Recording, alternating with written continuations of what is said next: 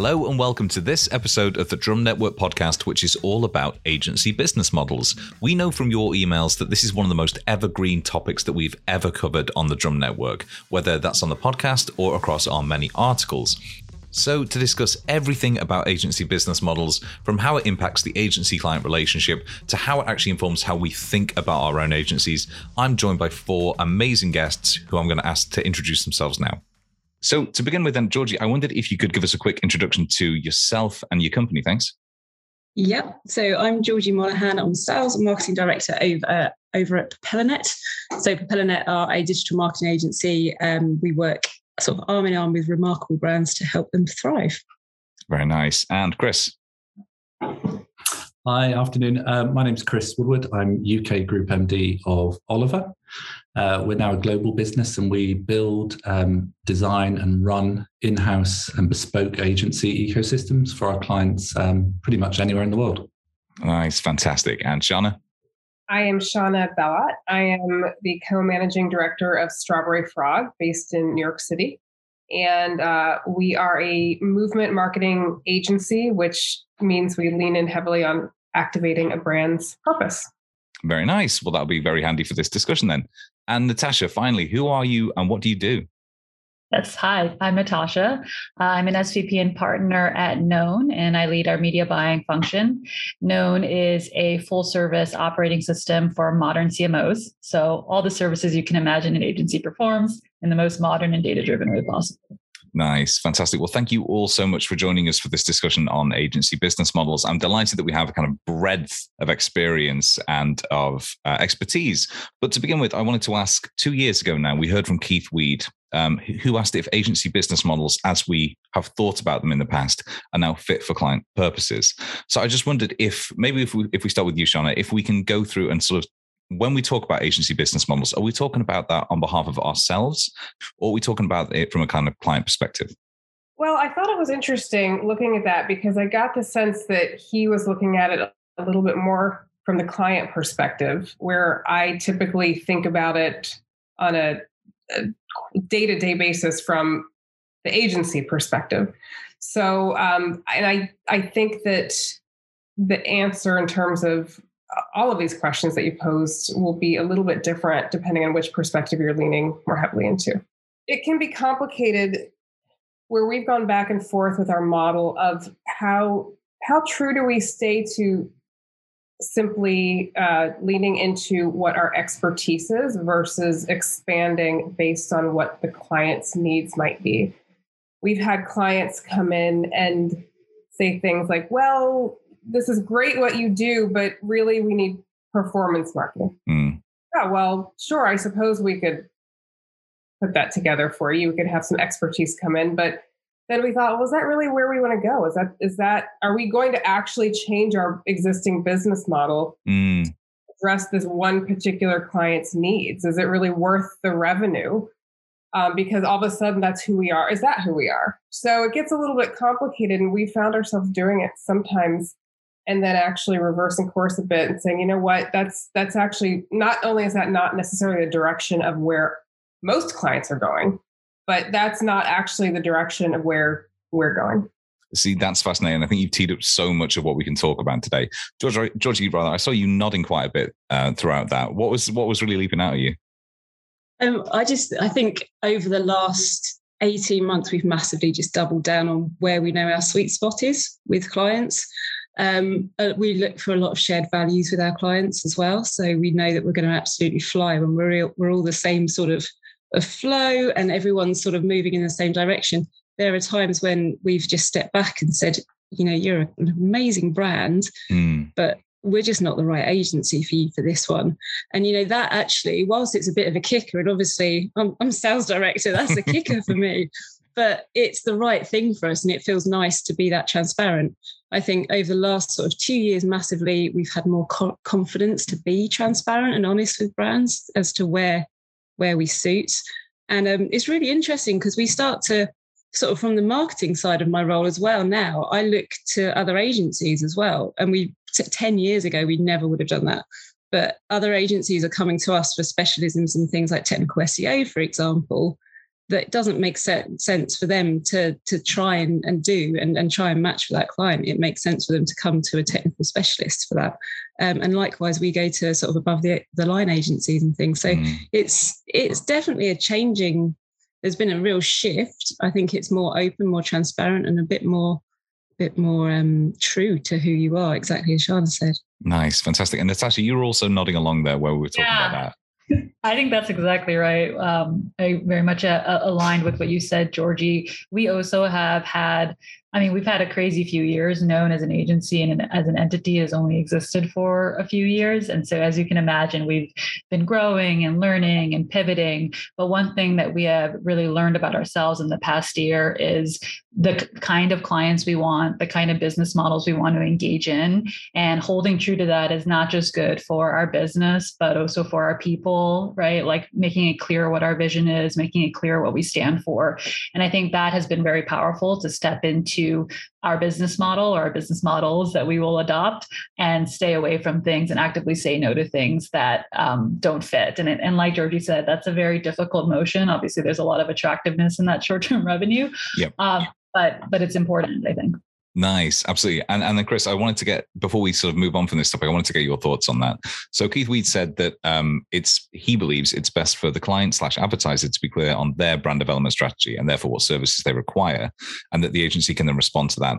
Do you kind of agree with that client-focused mentality, or is there something to be said for kind of an agency almost digging in its heels and saying, actually, no, this is what we're good at? It's an interesting one. And I guess our whole business is predicated on building very distinct offerings for each of the clients that we work with. So, no two offerings are the same. And I think when it works best, we're so enmeshed with our clients that we could actually help a brand come up with what their business strategy is that then informs the marketing strategy. And we do that with numerous brands that we work with at the moment. So I think that proximity that our teams can get because we work in such a different way with our clients is very powerful, actually, and it helps those brands get ultimately closer to the end customer, actually. And I think primarily our operations are geared towards getting the brand closer to the customer rather than coming particularly from an agency or client standpoint. So I think that's the spin we would have on that. That's nice, a kind of symbiotic approach to it rather than anybody taking the lead. Yeah. Nice. And Chris, if we can stick with you then, because I wanted to get your take on this as well. How do you think the conversation around agency business models has changed over the last couple of years? Where have we seen people put more attention in terms of how things are changing? Agency models, or certainly the client appetite for different agency models, has definitely accelerated. It was accelerating pre-COVID, and COVID and everything else that entails has compounded that, and we've seen huge growth. Obviously, that's particularly attractive from our point of view because we do have a different model and have been, running with that model for 18 years, first in the UK and now internationally. And the growth that's enabled us to achieve, I guess, is a testament to the fact that clients do want a different way of working with their agency partners. And I think it's in some ways it's perhaps obvious because there's so many different outlets for consumers to connect with brands now, and this always-on mentality and so on. And if you were to work in a more traditional way that's more focused on producing campaigns and spikes of activity and so on, that's just not going to be practical for the majority of what brands need the majority of the time. So in that sense, I think the evolution of the client's appetite for different agency models has massively accelerated. Maybe a couple of years ago, maybe the question would have been, should you consider building an inside agency team? Whereas now the question almost is, why wouldn't you do that? Why would you go with a traditional agency is almost the conversation now, I think. And that's interesting, actually, because we've seen that shift in the contributed articles that we've had from our Drum Network members as well. So, yeah, I think that's absolutely right. Shana, then where have you seen that kind of that change in focus on agency business models coming from? And do you agree with Chris that the demand for more choice, that kind of plethora of choices, audience habits have changed, has accelerated? I do. I've come from all sorts of different types of business models in the past, the large agency network, the small, and what I find so interesting, what has changed from, 10, 20 years ago is it used to be that you just had to put out some great creative and then win some awards, and then you get your clients, and then that's it, because there was not a complex media landscape. There was not, I mean, when I started, there was barely the internet. I mean, it was, the media agency was actually within the same agency group when, I started out at DDB. And then as things got more complex, I think that clients realized they need much, much more expertise in different areas from their agencies. And so all of a sudden, the model has had to shift to, well, how do we bring together all of these different levels of expertise? Do we do it all under one? All these models have now existed. I mean, I couldn't believe there were actually 20, but I looked at it and I thought, yeah, actually that makes sense. Do we bring all these different expertise under one network? Do we have different agencies that come together and collaborate? So it is quite complex, but I agree that the need is there because of the changing environment. And so something I wanted to flag up then, I don't know whether Georgie or Natasha, you want to take this, has that complexity by nature changed the types of conversation we're having with clients? Is the fact that there is much more choice actually helping push this conversation around agency business models forward? I think for us, we always just bring it back to what the client problem is and just try and drill it down to that.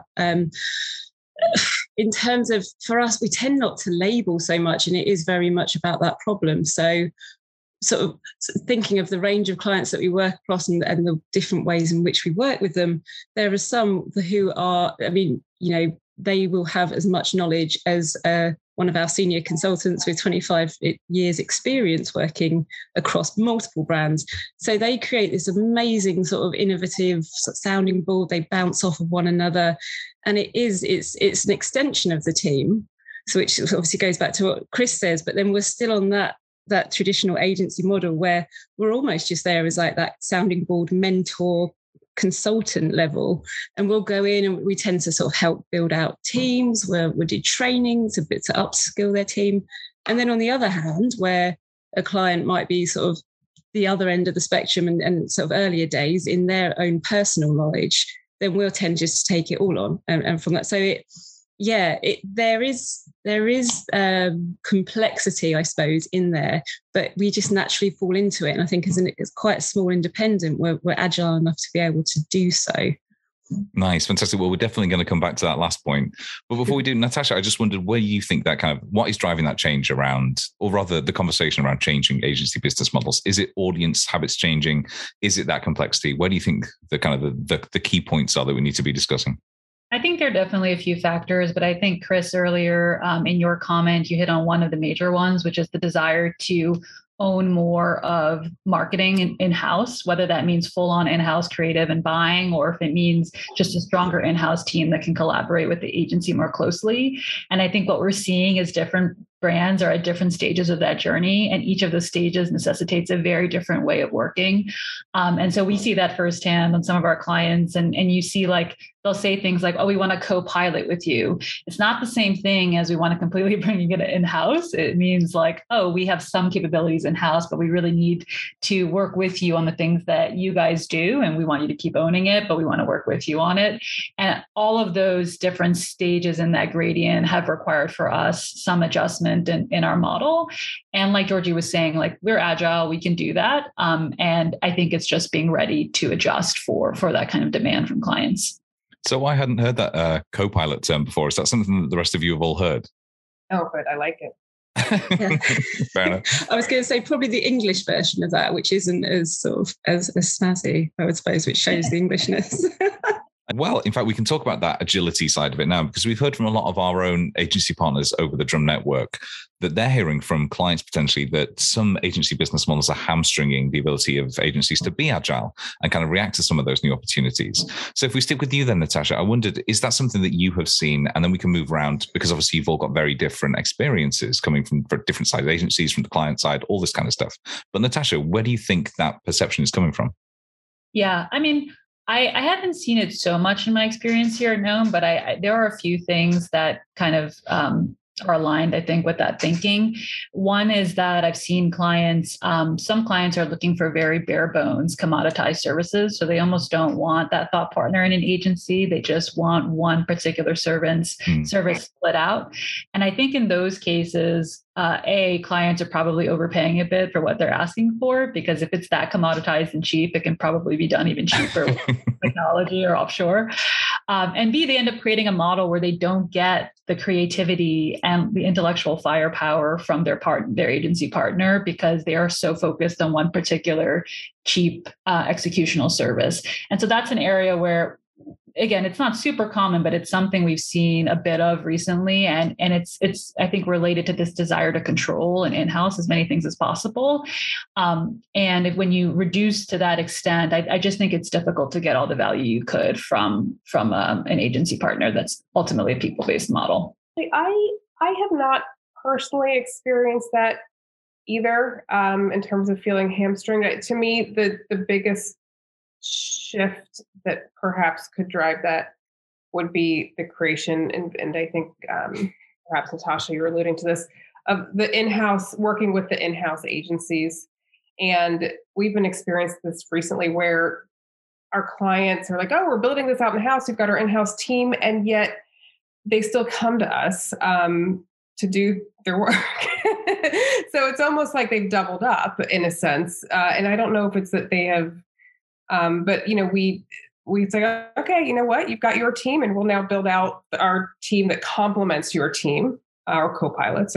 But it is something that we wouldn't necessarily have planned for, because the clients actually had not perhaps gotten used to their own in-house model.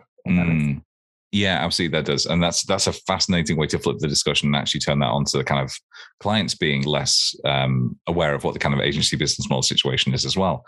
And so, Chris, as you've gone from, you mentioned kind of you're much more international now. Have you seen that perception shift about how fast agencies can move as you have grown? With our model, we've been very lucky in that we're so orientated to what the client and the end customer needs that we've been very adept at moving quickly with the ups and downs and the cycles of whatever's going on in the client's world. It's one of the things that helped us react very quickly and very positively with the whole COVID situation, in the sense that, we were able to adapt how we deployed our people for our various clients, such that we didn't have to let people go. In fact, we grew quite significantly during the COVID years. Nice. Because we had that flexibility inbuilt into our model. I think if I contrast that with perhaps more traditional agency models that I've worked in the past, whether that's, BBH, Saatchi & Saatchi or whoever, they're very fine agencies and they produce incredible work and so on, but they produce one type of work in one type of way. So there isn't really flexibility built into it. It doesn't feel massively in tune with what the brand possibly needs all of the time. It's brilliant for certain moments, but if you need a long-term partner who's going to adopt and adapt to the cycles of whatever your marketing journey is as a client, they don't feel particularly geared to that. And that's where I think we found a real sweet spot and have therefore been able to build really collaborative relationships with our clients that evolve over time. If I look at any of our client relationships, they might have started at one place in year one, but year three, they'll be completely different and they'll be configured in a different way. And, in year four, it'll be different again. And we're really up for that and taking both the good times and also the challenging times with our clients where we need to go backwards a bit. We're for that long-term journey, I think. Nice. That sounds like a much healthier way of going about it rather than that kind of very homogenized, one skill only type approach to it. So, Georgie, how have you seen that kind of conversation evolve then about not necessarily upskilling, but going on a journey with clients? Yeah, it's a funny one, because I don't think until we sort of actually sat back and reflected, I don't think we realised actually how much it has changed over the last sort of five years. Sort of, so, obviously the last 2 years massively accelerated. And sort of 2 years ago, we productized offerings to actually, the size of client that we have real success with.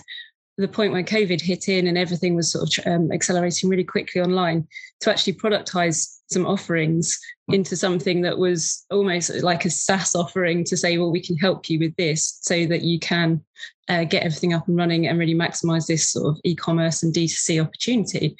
The interesting thing is we never sold any product, but what it did is start a lot of conversations. And just, I think, because we were just showing what we can do in slightly different ways to brands who were all of a sudden paying a little bit more attention to what they needed to do at that time, and the speed at which that change sort of happened overnight. That was a really interesting one for us. It has massively, I mean, we've always been, we're a small agency, there's 40 of us, we're very, very agile, we're independently owned, we've got everything that sets us up to be like that. But I think it massively gave us confidence to actually see that working in that way can be profitable. So we probably take on a lot more project pieces now than we ever did.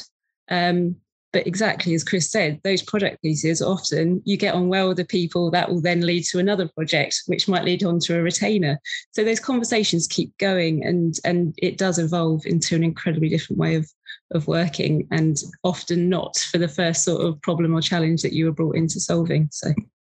No, it totally makes sense. And just before we get on to the penultimate question then, Shana, how have you seen that kind of conversation change internally over the last, well, Chris used the phrase the pandemic years, but have you seen it change over the past sort of like 2-3 years?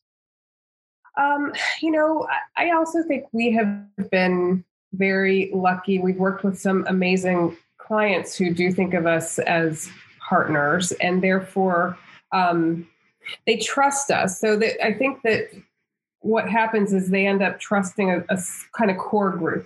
And then if they come to us and say, you know what, we have this need, and perhaps it was something we hadn't spoken about before. And we're small and we are very agile. We definitely find a way to get most things done through sometimes strategic partnerships, or we might outsource here and there. But they trust that we will bring to them exactly what they need effectively, and they work, but they really just stick with their core group, and they say, okay, if you're going to do this AI, we don't necessarily need to meet the folks behind how you're going to get it done. We trust you, and it's going to be great. So that's an amazing place to be in. And then, so we spoke there about partners, and Natasha, you spoke about kind of co-pilots before, which leads neatly onto our next question, which is about labels. So I just thought, as a bit of an intellectual exercise, we could go around and talk about, Shana mentioned those 20 different agency models before. We could talk about how we sort of define our own agencies then. So Natasha, how would you describe your own agency? Which model would you say it fits into? Oh man, I mean, it's a loaded question. I think it's probably not just a single model. Like I mentioned earlier, we're really full service, and that we can do media, we can do creative, we do market research, we do brand strategy. So in some relationships, we operate under one of those models, and we still abide by the same principles throughout the organization. But it looks like a very, it looks like a more simplistic relationship where we're the media agency or we're the client, the creative partner. But then honestly, our preferred model, and the one that's becoming more and more popular, is a more integrated model where we are working together with our counterparts in creative. I say we because I lead the media team. So media buying with creative, with strategy. And honestly, that's where the client gets the most bang from their buck working with us, because then you get to actually have your agency partners talking together every day in service of the client. One unifying thread throughout that I think also distinguishes us is we have a very premium lean model. So as opposed to taking the approach of training a bunch of junior people from the ground up and having a ton of people to work on a given engagement, we instead lean more senior and a bit more premium. We have many data scientists on the team too, in the media buying side, which is part of our data-driven approach. And I think in order to enable that model for the agency, we've needed to lean heavily on technology to automate things that are more manual and actually allow us to staff in that way. So that's another area where we often describe ourselves that way to our clients, and they can live that when they work with us. Oh, fantastic. And I do want to come back to that last point. But Chris, I think you mentioned, actually gave yourself kind of a label in terms of agency model earlier in your introduction. I was wondering, do you think you fit into one specific label, or is there a bit of blurring of the lines? Question. I think we've got one very specific focus for how we work with our clients, and that's definitely that we build these dedicated teams which are dedicated to each individual client. In terms of how each of those teams are composed, there's huge variety. They can range in scale from our smaller teams will be 3 or 4 people dedicated to one client. Our bigger ones will be somewhere in the region of 550, 600 people on a single client engagement. In terms of the skill sets that we offer, again, that's so bespoke to each client. So we can go very broad and we can look after pretty much anything in the path to purchase funnel. So we can go from ATL through to your e-com, through to your more CRM focused work, to your POS, etc., your web builds and so on. We build global websites for the likes of various brands and so on. So the skills we can deploy are very broad, but the model is very focused. It's about building a dedicated team that's retained and it's there to service your always on work day in, day out and be there for the long term. And I think that focus has really served us well because a client has got to be up for the change and working with that model. And there's a bit of natural selection that goes on. And if the client wants to, shake up how they do their marketing, then we've got a very good and clear system for how we can help that and enable that, I think. Very nice. And actually, Georgie, then based on what Chris and Natasha have just said, do you think what is the purpose of labeling agency business models, considering that there are so many ways we can not fudge, but we can actually broaden out our definition? And if there is a point, when is it important? I think it gives you direction, doesn't it? Sort of just looking at the in-house, it's sort of internally and the agency team as a whole, it gives them direction as to, and just that knowledge as to who they are and where they fit, which, it's interesting because I came into this conversation adamantly saying we do not label our model and like refusing to think that we actually fitted into everything because we are agile.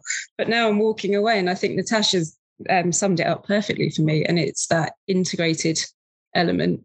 I think again, both sort of Chris and Natasha have both said, that element to go in and to work under the skin of a brand, and for us to see a client that we match values with and that are open to working in that way allows us to operate in the most effective model of an agency, because we can, we are working with our most senior consultants. We'll be working with the client contact day to day. We don't put a level of account management between them. They are dealing directly with the specialists.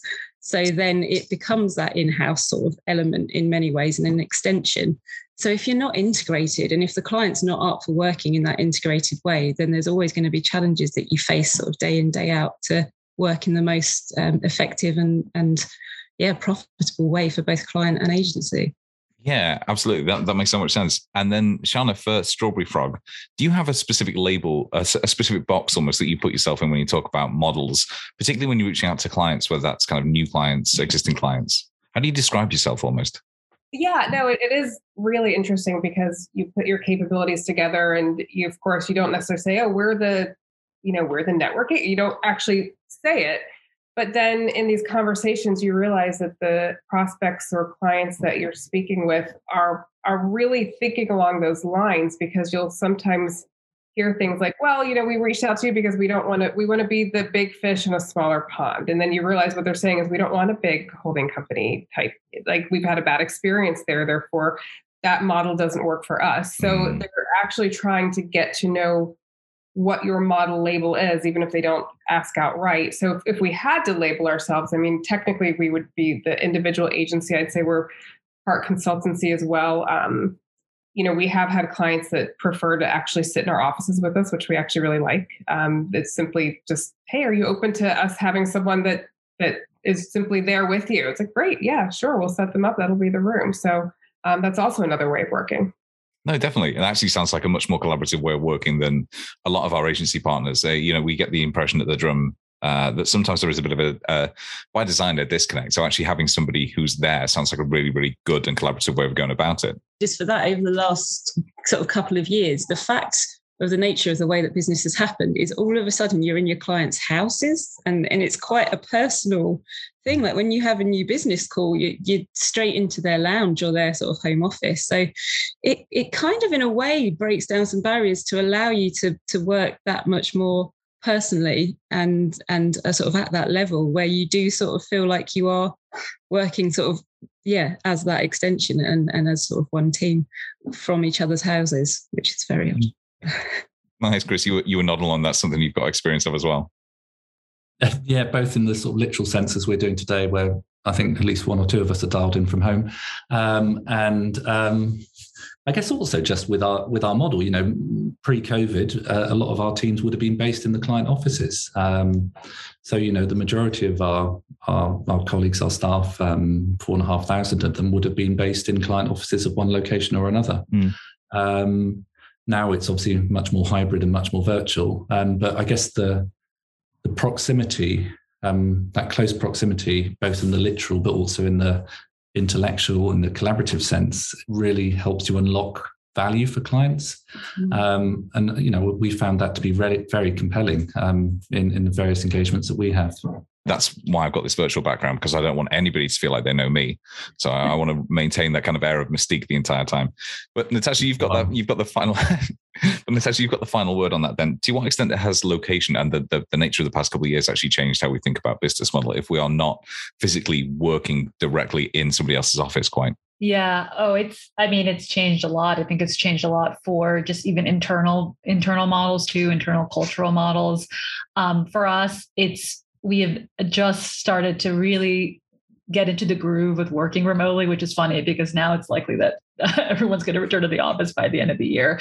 But I do think it was a radical change. It was a radical change in like how frequently we talk to clients, how accessible we were. I mean, it used to be the case that with some clients, the main touch point would be in person. So they would wait until that moment to really, give you the major next direction or to hear about the work. Now it's sort of like accessible at any time, anywhere. And I think that has really changed expectations too. And sometimes in a positive way, sometimes in a way that has made it harder to control for things like scope. But overall, it's going to be interesting, I think, this year and next year as models shift again, potentially, and some folks return to the office and there are different expectations for agencies or clients have returned to the office. I think that will undoubtedly require another shift.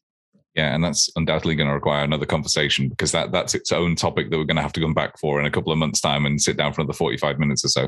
But thank you so much for taking part in the discussion. We've rattled through all the questions that I wanted to ask, and I want to keep in as much as I possibly can in that conversation. So what I'm going to do is ask you as the final question, if anybody who's listening wants to reach out, bend your ear, get in contact with you, either as a lead or just to kind of get your expertise, or even just have a chat and invite you out for coffee, which is always nice, where's the best place for them to reach out to you? Georgie?